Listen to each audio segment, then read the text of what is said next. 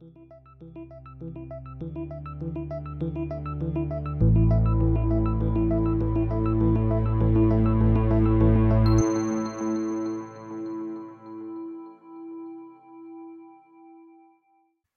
to the Untangling Web3 podcast, your go-to hub to learn insights and the latest developments in the wild and wonderful world of Web3. I'm Alec Burns. And I'm Jack Davis. Tune in each week as we navigate and explore the rapidly emerging landscape of the Web3 technologies, projects, and ideas that are shaping the future of the internet. We'll be talking to the best and brightest in the industry to keep uncovering insights, so that hopefully we can all learn together on our journey to untangle Web3.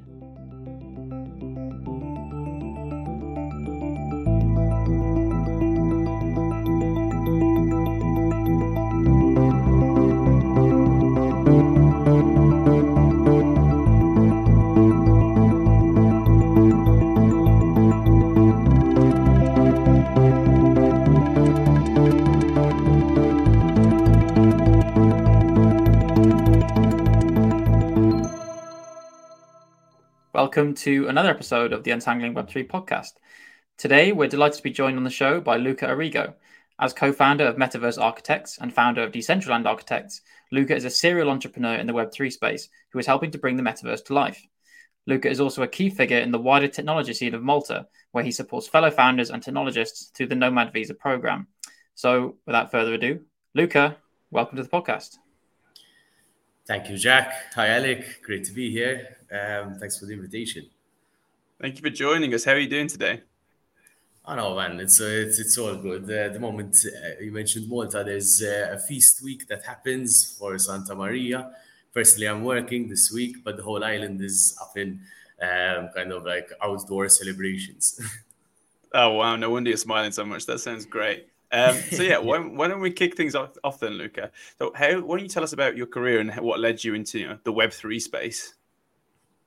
Sure.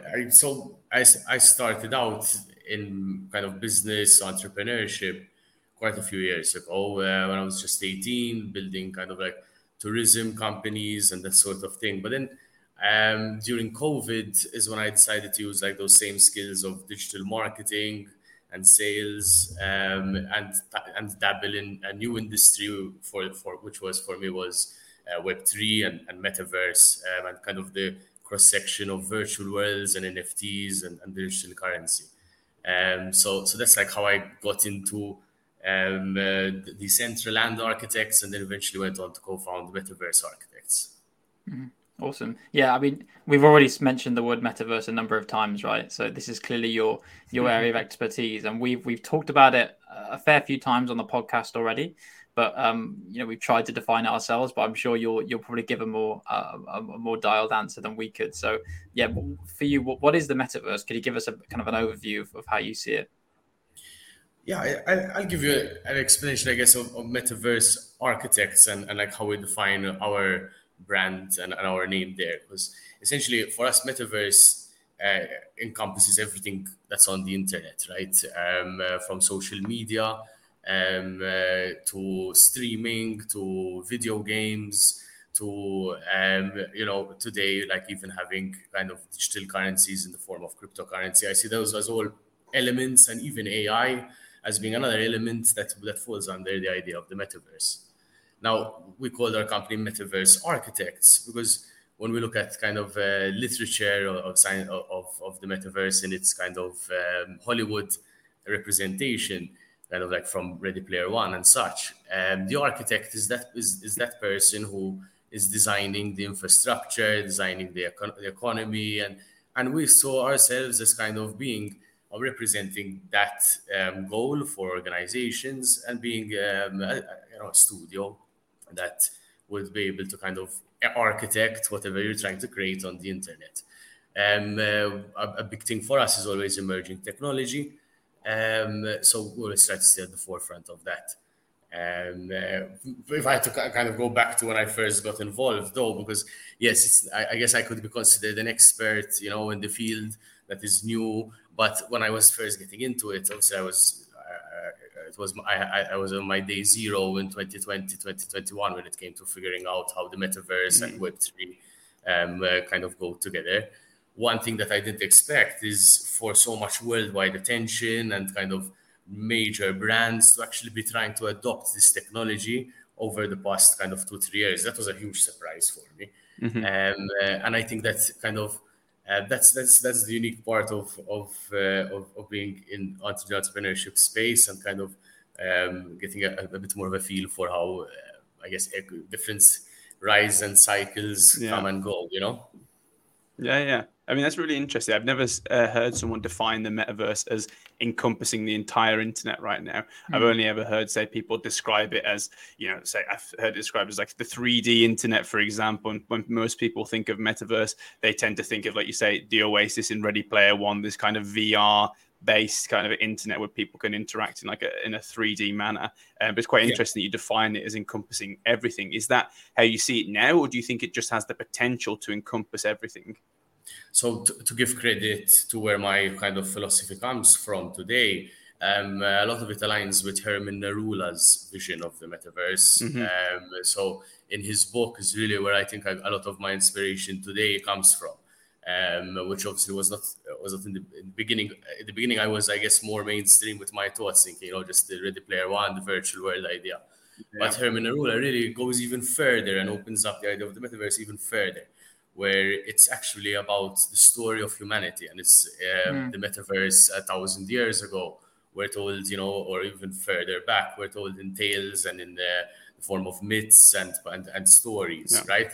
And kind of the metaverse is just the evolving tools we have to tell our stories. So that I really like that philosophy behind it, because then it allows us to think that, yes, this is a way for us to represent culture, a way for us, to communicate, and that's what makes us human, even though a lot of what we're talking about today is digital. Yeah, I really love that. You're resonating with the gamer inside of me there. And you kind of touched on the thing that I wanted to ask you as a follow-on to that is, why do we need the metaverse? To a lot of people, it's quite intangible, the metaverse. So why do we actually need the metaverse, do you think? Why do we need the metaverse?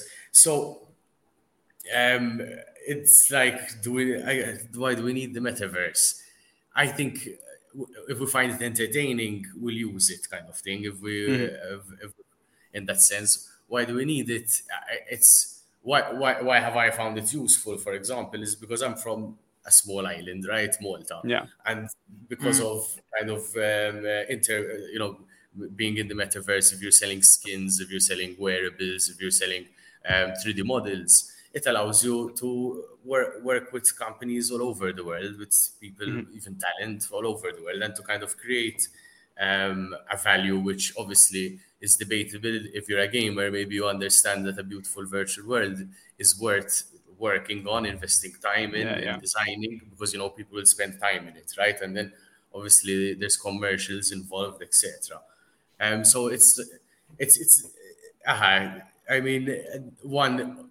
So what's preoccupying my thoughts, because obviously there are the obvious things you can talk about, like why Roblox is a great example of the commercial potential of a metaverse, even though it's maybe not a Web3 metaverse. But then if I think to, let's say, in the future, or even just this summer, things like global warming might make staying outdoors something that's not possible for certain countries and certain regions. And if you're stuck inside, what can you do? You can socialize, you can create commercial value still online. And I think that is obviously a bit dystopic, but even if you just look at it from a country scenario, if I'm an entrepreneur and I built a business in a virtual world, and my country goes to war, I can leave my country and my virtual business is untouched, So it's like, I guess it's just kind of, those are some, I guess, perks of a digital economy in a sense. But at the end of the day, it could be considered a luxury in many ways, to have a virtual, to have time to kind of spend online, and to have technology, and to have social media and these things. So as a person, I'm still very much in touch with nature as well. So I love to go outdoors and surfing and this sort of thing. So I do have that internal battle of, I love tech, I love spending time online, I love meeting people online, I love socializing and having fun online. But then I also am aware that, listen, I don't want to be just sucked into an online world, right? So maybe I try to Exactly. justify it by saying, listen, if the world goes to shit, there's an option online, all right? Yeah, it's interesting you say that. I think people will find it refreshing that someone is so deep in the metaverse world and building the metaverse also is very much grounded in touch with nature, because that's a lot of people's worries is we're all going to be plugged into the matrix. You see the memes of people just wearing goggles, but trash all lying around them in their bedrooms type thing. I mean, I think people are worried about that, but I agree think it's that's important to have this valid balance, concern, right? because technology you can either use it or it can use you, and Yeah. that's what I try to. I think a lot of even entrepreneurs talk about social media in that way, where either you're a consumer of it or you can be a creator of it. Yeah. So I try to advertise this idea of being a creator is more productive for yourself and kind of for others as well, in a sense. Sure. Yeah, that makes total sense. I think we often use that same phrasing, and I think if you're going to be one of the two, it makes sense to be trying to be on the creative side. I want to double click quickly on something you said there, because I think there's a really interesting distinction you're bringing in. You mentioned about Roblox not necessarily being a Web3 metaverse. What do you mean by a Web3 metaverse, and how does that differentiate from the kind of the larger definition you kind of started with? So one thing that's I got into Decentraland and now I'm getting into Roblox. So that's one thing interesting about me, I guess, when it comes to this space. And there's a lot of parallels. So it's really interesting comparing them side by side and the infrastructure that's been built and that's being built kind of ongoingly. They essentially work the same, except the main difference is that instead of Robux, which is a centralized currency in a sense, and Roblox as an organization functions a bit like a bank because they have their own currency that it's then just comparing that to Decentraland, right? It's the same kind of thing. The technology at Decentraland is inferior if you had to compare it to Roblox. I mean, it doesn't take much brains to realize that what you can build on Roblox is a lot better than what you can build on Decentraland. But then Decentraland has this feature which is designed more like a free city kind of thing, where people can go set up shop, kind of transact without having to go through a centralized entity. There's a DAO, so there's people there's a political kind of way of trying to govern this space, and like that's interesting in itself. But at the moment, if you asked where are most people or most gamers, if you compare them side by side, there's a lot more traffic on these more established platforms. I think that the way that this technology will be integrated is in a way where from the user side, you maybe don't really have a big distinction. And then if you're a platform like Roblox, you don't actually want to have responsibility of keys or this stuff in the hands of children and such. So I am trying to start to understand like how is this going to merge over time? Will platforms like Decentraland over the years be able to create something that's usable for the masses? I mean, if you keep in mind that Roblox has been around since like 2006, 2007, right? Something, or 2008. It's taken a long time to build all of that infrastructure. And some of it you can say is maybe not, I don't know if it's outdated. I wouldn't say so. Minecraft, you could say, would be outdated, but yeah. So you've kind of talked about two of probably the most famous examples of metaverses, that Decentraland and Roblox, and you also started to talk about some of the considerations you have to build into the system when designing a metaverse. You were talking about keys and storing keys and things like this. So what are some of the biggest considerations that you would have when people should look to build a metaverse? What should they really think about based on your experience?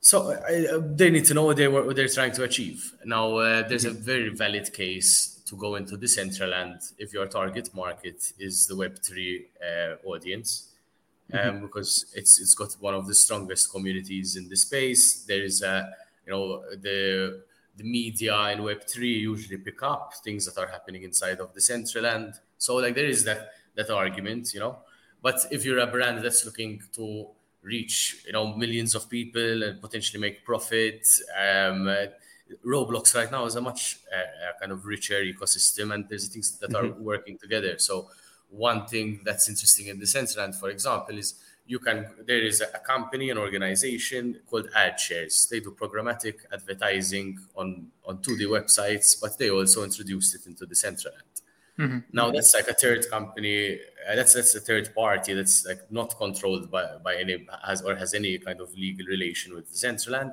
That set up a business doing billboard advertising. If you compare that to Roblox, in Roblox, that kind of system is inbuilt into the entire kind of ecosystem. So if you wanted to drive traffic to your experience, you can use their kind of Facebook ad management system and kind of have a near guarantee that you can get whatever numbers your KPIs are set at, because they have hundreds of millions of users. So if you're a brand that's trying to reach an entire population of upcoming youth, Roblox is definitely more effective at that.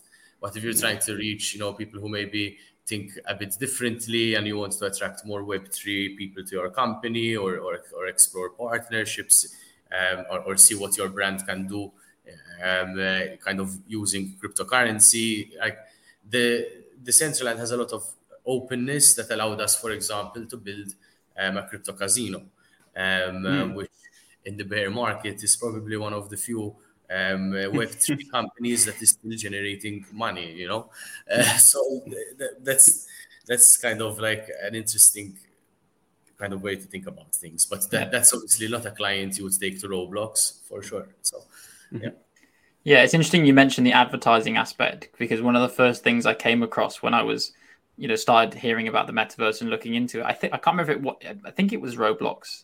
It was either Roblox or Decentraland, but I saw that lots of large companies were buying up land just for advertising. So I think Atari was one example, and they bought tons of plots of land next to each other, like, maybe like an eighth of all the land, so that when you go on the map, you just see a big logo straight away. And I found that quite funny as a big corporate kind of trying to muscle in on the advertising game there.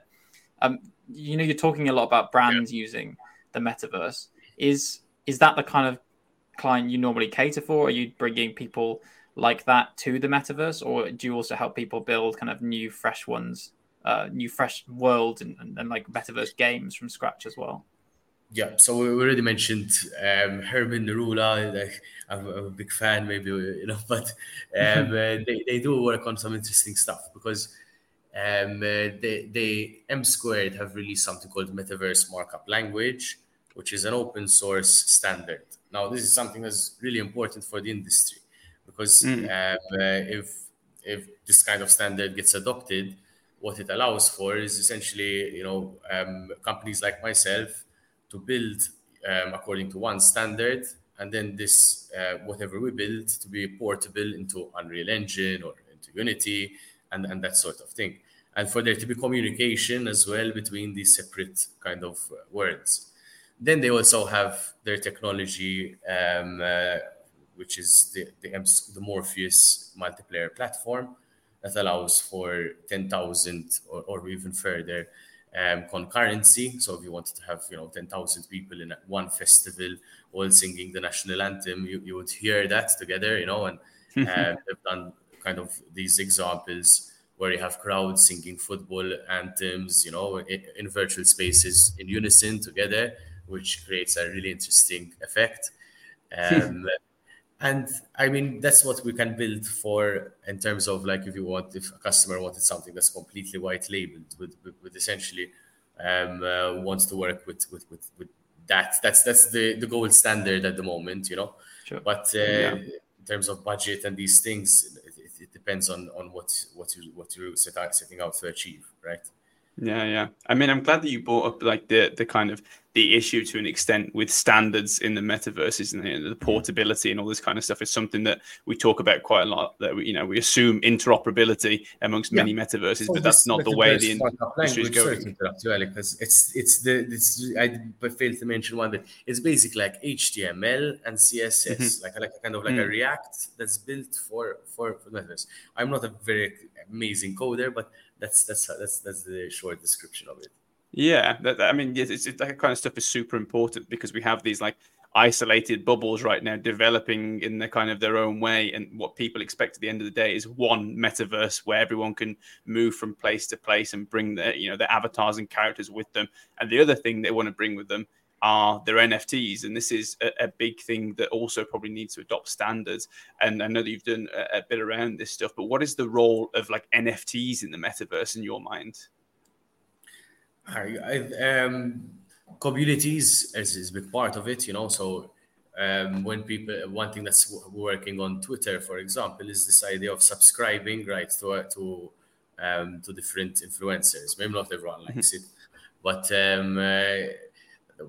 one advantage is that if you subscribe to someone's Twitter, is that they can open like a group chat for their subscribers only, So being able to create those kind of spaces for your community to interact beyond the Discord channel is essentially what the selling point is for the metaverse technology. Now, when it comes to bringing in your clothing and this sort of thing, Decentraland has a feature which I think other platforms might be adopting by now, which essentially, if let's say you're a Bored Ape holder, if you enter their platform, it will recognize you're holding a Bored Ape.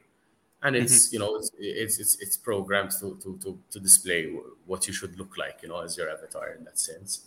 I mean, Ready Player Me is doing it in a more centralized way, but it still works. There's different ways to achieve it, I guess. But then, in terms of true interoperability, I don't know.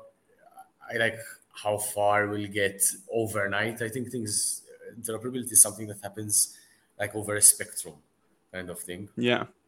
Yeah, so like, I mean, what you're describing there is like the idea of like avatars bringing in like their own collectible. So what I think you're saying is that it's around like the social currency aspect, right? Like this is a representation of who I am in like a metaverse, that I provably own these NFTs, and I can say, that I own this Bored Ape, or I'm the top subscriber to this particular artist. And do you think that's very important to people? Do you think that the metaverse needs these kind of things to be successful? Yes, for sure. It's for a client who are putting in their traditional artwork into their build, like, and displaying their traditional artwork. So they own a lot of expensive artwork in real life, and we're showing them off online. But obviously, there's no way of kind of provably showing evidence of ownership, unlike with NFTs. I mean, that's showing kind of having your own galleries already a part of it, I would say. I don't see massive roadblocks though to kind of using NFTs inside of metaverse platforms. I think there's kind of quite a clear format for how to do it. I think the biggest issues are that there's only kind of like one platform at the moment, which is kind of open source and allows anyone to kind of come in and do other things. I mean, at the moment, you have a lot of NFT projects which are associated with different metaverse platforms that have legally binding IP clauses that only allow them to be present in one place, So there's all kinds of challenges to interoperability, some of them to do with normal copyright, I guess, but yeah, I think it's interesting that while we're talking about NFTs, for me, it's interesting your definition of the metaverse being kind of encompassing anything on the internet, and this idea of how you tell stories, how you do any kind of interaction on the web. I feel like NFTs were maybe the first and best example of interoperability breaking through in Web3, because you saw big platforms like your Instagram, I think it was Instagram, and Twitter definitely. You I think you're now able to. You can tell I haven't got any particularly valuable NFTs myself, but I'm pretty sure you can now set it as your avatar, and it'll link out to the blockchain records, right, or on OpenSea and things like that. And that to me is an example of something in one domain of the internet and Web3, like something that lives on the blockchain, then appearing in a website and a social media platform. So even though for a lot of people NFTs aren't necessarily the most interesting thing on the face of it, I think they really did show the first success case of interoperability in my view, definitely. I mean, do you have any thoughts on what that whole process when they became popularized? Because you'll obviously have lived through that period yourself For them starting to during be lockdown. integrated, like for them to be integrated properly into games, I think like the minting fees need to go, obviously, kind of thing. That those are the obvious issues, I guess. I mean, I had even run an Axie guild for a short while. I had set Really? up Axie teams in the Philippines. I'm still in touch with one of the guys who used to help me manage them. Like these are all awesome people, kind of thing. Like, and it was it felt like we were doing a social experiment. Like just putting money in, it's going to people who are playing a game that's kind of like an interesting game, but then obviously there were issues to kind of like this to how the game was marketed. It was being described as an investment and this sort of thing, you know. And those were the issues I saw, like kind of that people are being promised that they're going to get rich on this sort of thing, like when the value that's generated a game should, I guess, come about because of sentiment, like tradability, scarcity, kind of like, going back to thinking about things like Pokemon cards, right? That's what I think Gary Vee got very right, is that he thought of the things as collectibles and really pushed in this idea that in 20, 30 years, you're going to be glad you held on to it. It's not, that's I mean, there are some parts of the Centraland which have that element, There's this very core community that really, really love the brand and love the ecosystem. The earliest mints are bought up, like, and owned by different individuals. Like, it does have those elements to it. But I again, like, maybe I've been involved in it for too long to be objective. Yeah. I think you're totally right. Like, collectibles has probably been around since the dawn of maybe civilization. Like, it's so intrinsic to humanity. We love collecting things. It's gone from like, the Neanderthals with their baseball cards, right? Well, they probably had nice shells and nice rocks, I imagine it started out as. But like, it's just, we get it. And I think it's one of the reasons why like NFTs kind of make sense to a lot of people, even if it is like very kind of used by gamers right now specifically, because I think maybe the social aspect is probably a bit more understandable by gamers. Like the idea to say, look, let me show you who I am and what I've done and all these things that I own.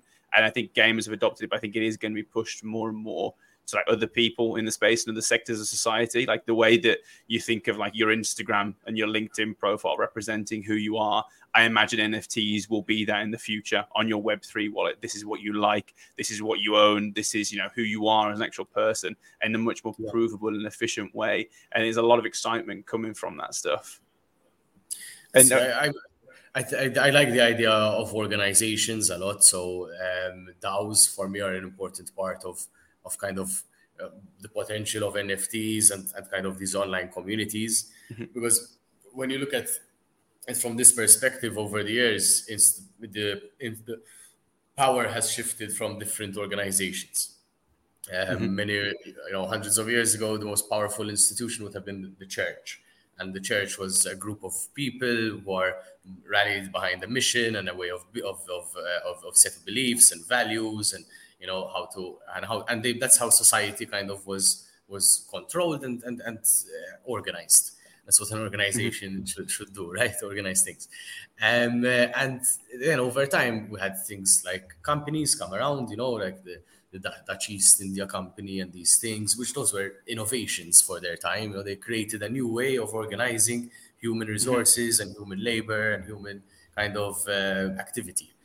And, then governments kind of took over from kings and queens and that sort of thing.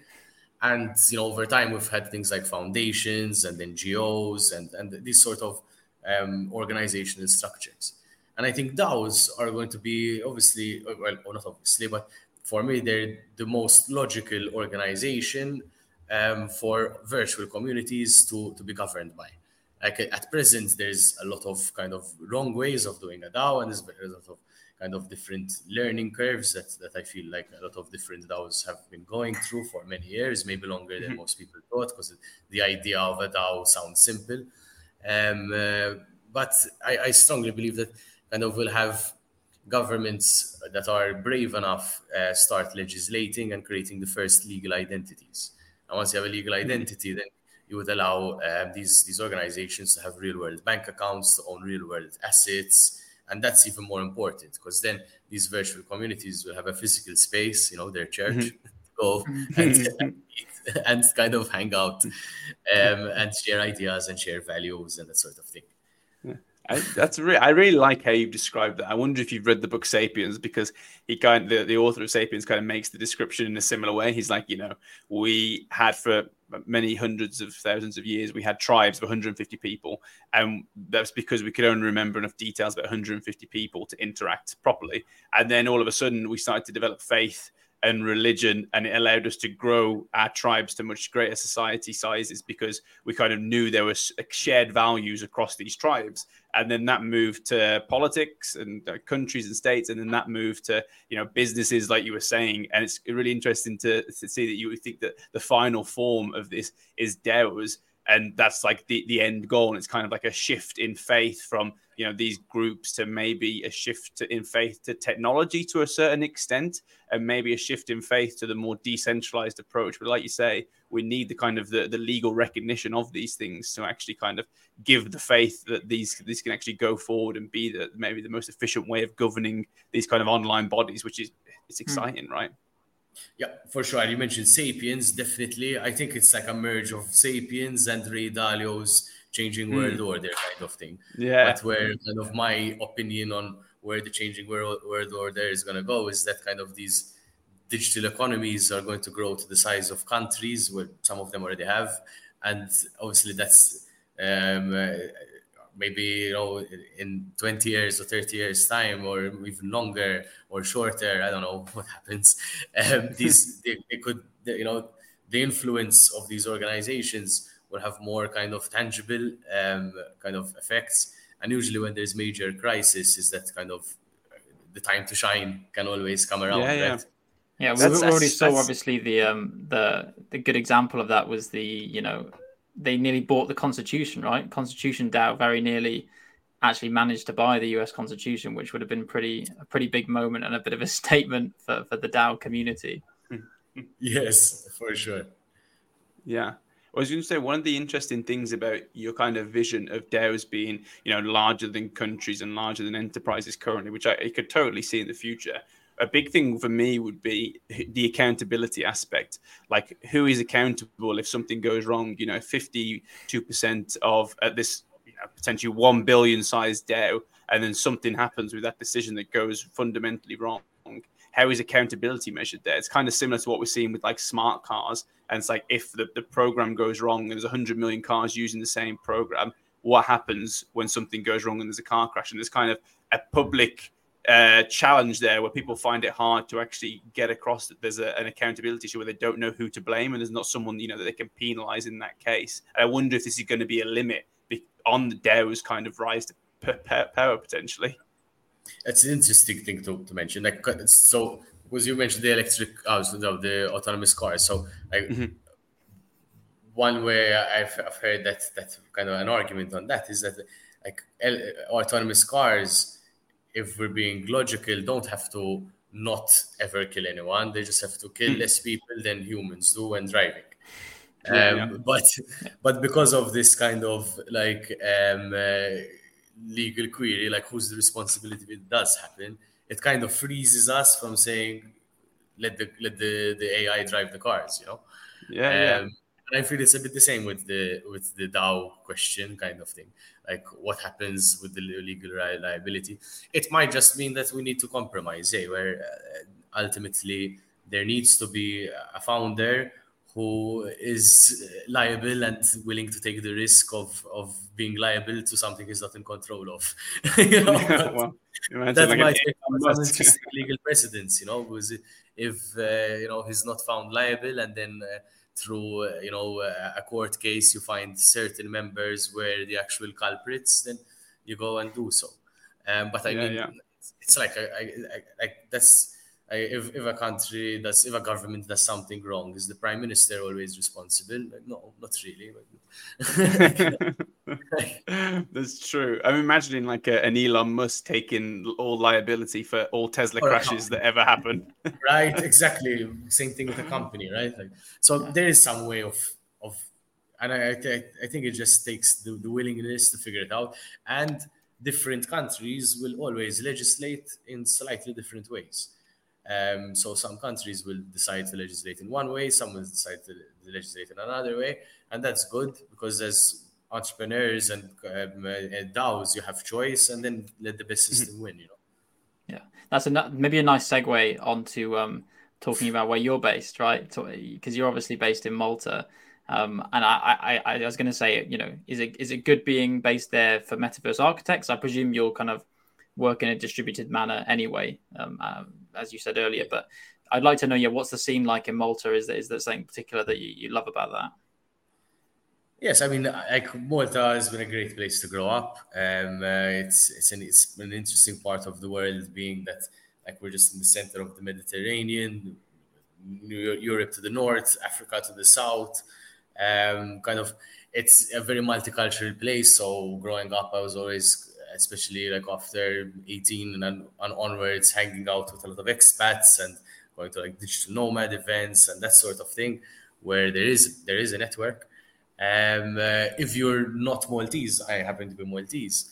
It's a fantastic jurisdiction for your company or for yourself if you're looking to not to kind of have a good lifestyle, but also a low tax environment and a friendly business environment in that sense. A very interesting country in terms that the government has proven over like 30, 40 years, whether it was one government or the other, because there's two kind of major political parties.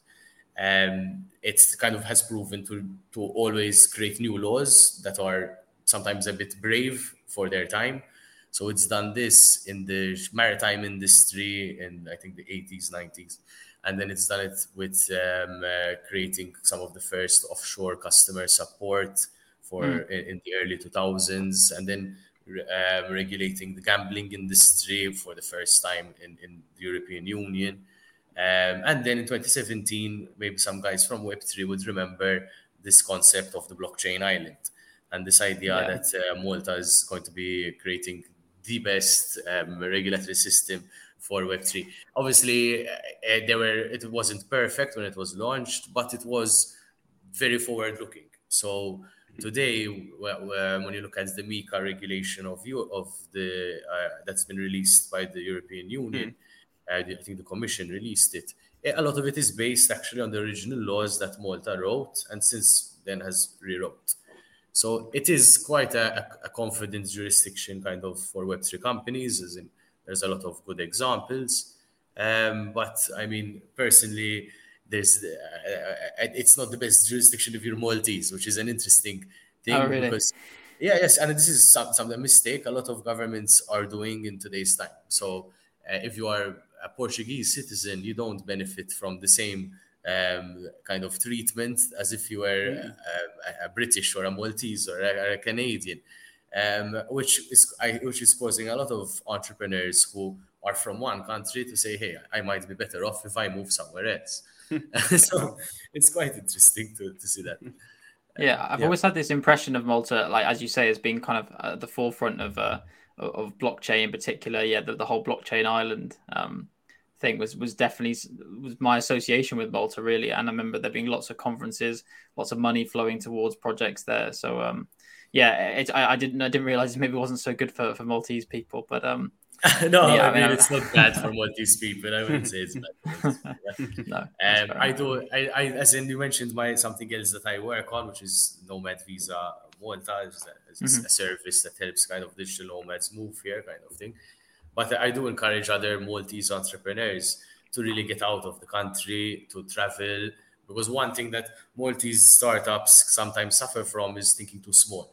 It's a very small country, small population, and you don't have that way of thinking as you do in bigger countries like the UK or the United States, where there's millions of people who have never heard of you, and you need to think with a much bigger kind of mindset, Got you. So you kind of alluded to Maltese startups and I think just before we started recording that you just gave us some other news about a new startup that you potentially have.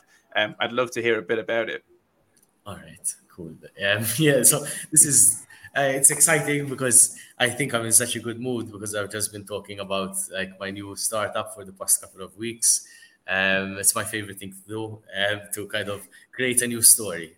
Today we spoke about the importance of stories, and I think startups are all entirely about having a story, and in some way it's an open-ended story, right? So like, things continue to unfold. But I am back in December of 2022. I was looking at the generative AI space, and I noticed obviously that there were these projects, creating lookalikes of people's avatars. You could enhance what you look like and that sort of thing. Now, what my thoughts were over there was that like this technology is going to continue to evolve, and I want to potentially get into it somehow in a similar way I did with Metaverse Architects. And that's where this idea of creating a model agency and targeting the fashion industry, but it is entirely AI generated. So my process for starting, a company is usually to find, a website, preferably a .com. I do go for keyword specific business names because the SEO advantage when you're bootstrapping and you don't have like a lot of funds is really, really helpful. And registering, AI model agency essentially allowed me to test inside of this new idea whether people are even searching for the solution. And what I found from December up until June, which is when I started to say, okay, there's real potential here, was a lot of businesses actually reached out to me at AI model agency, and I was just looking for solutions that I could potentially offer to them. Since then I've had potential clients who were from, for example, Saudi Arabia, gold jewelers, and one issue they have is that for models to try on their gold jewelry, they need to send it to their influencers in another country. Yeah.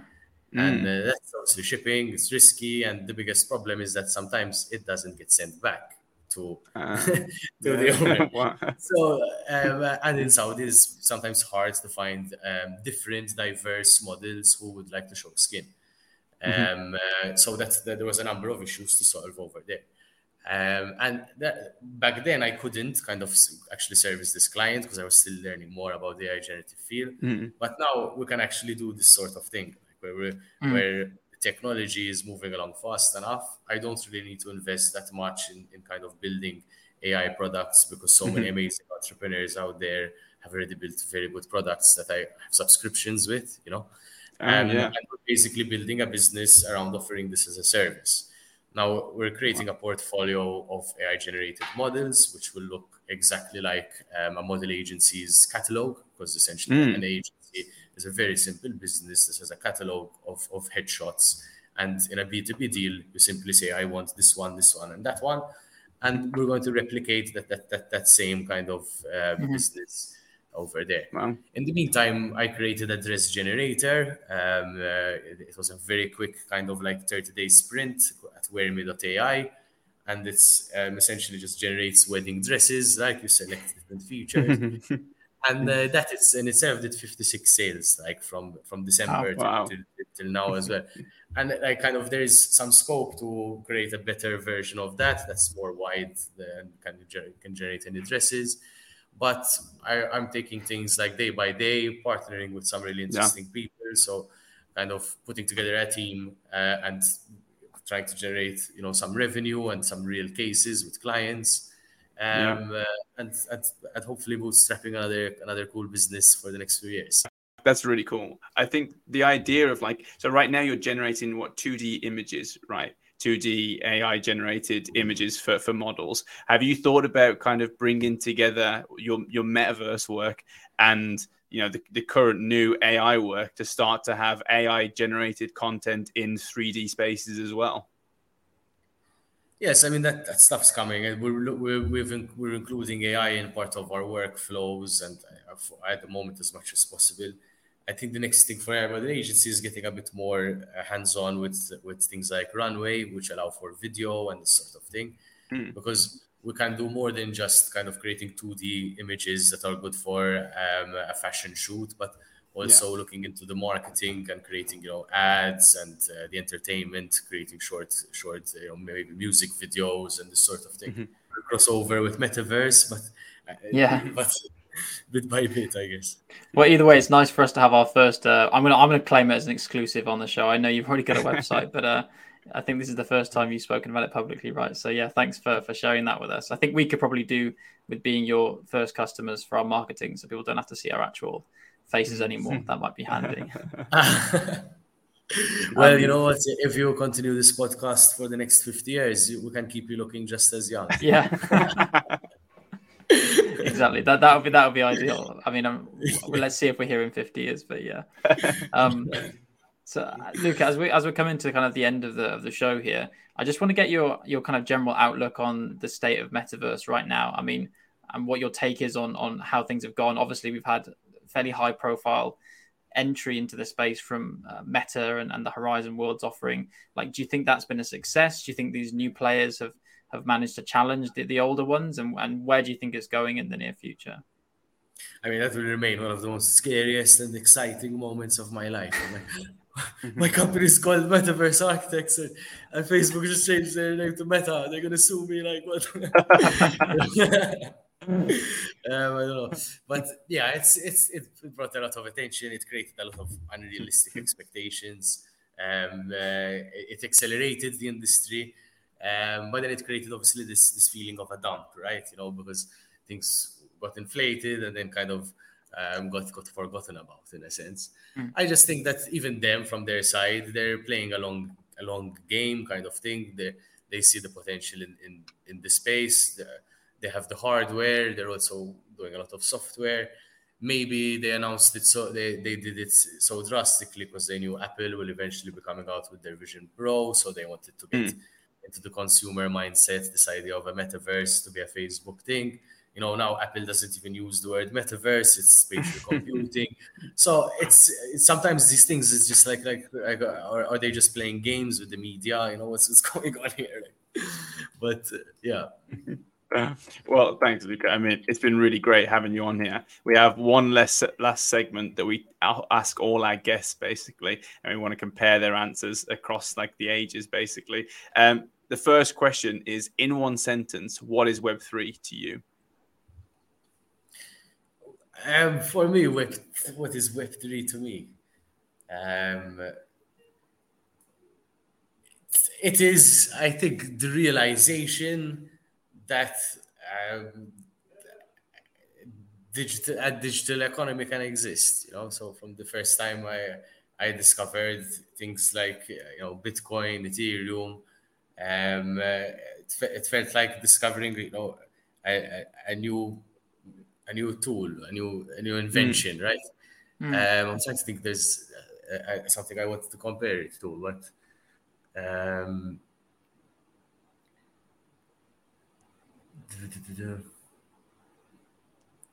so it's a good answer. That's I was going to say that's one of the most insightful answers we've had so far, and it was nice. Okay, there was a really good comparison, but I forgot it now. So I'll just leave that.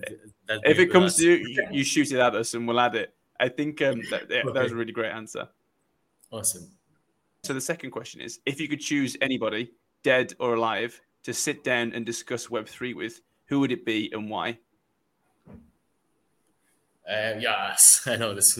There's a guy, he goes by the name of Joseph Schumpeter, and he was an Austrian economist, most famously known for the idea of creative destruction. And creative destruction is not a scary term, but it's just this kind of. I'd like to talk to him about it and just see how he would look at the world today and how he would compare his theories and thoughts to our current scenario. That's another great answer. I think that's the first time we've had one of the Austrians mentioned as in that answer to that question. I think that's a really good one. That's probably be up there with me as well. But yeah, so thanks. Luca, thank you so much for joining us. It's been a real pleasure to have you on the show. I've really enjoyed this one. And to those listening, thank you for listening wherever you may be. And join us next time as we untangle a little more of Web3.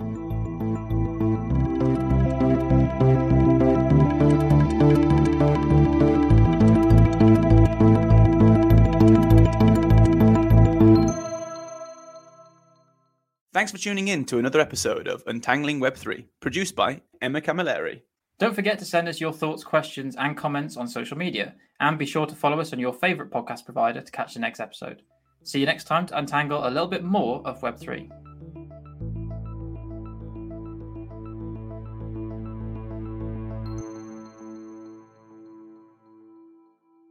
The views we express here are our own and do not reflect the views of our employers.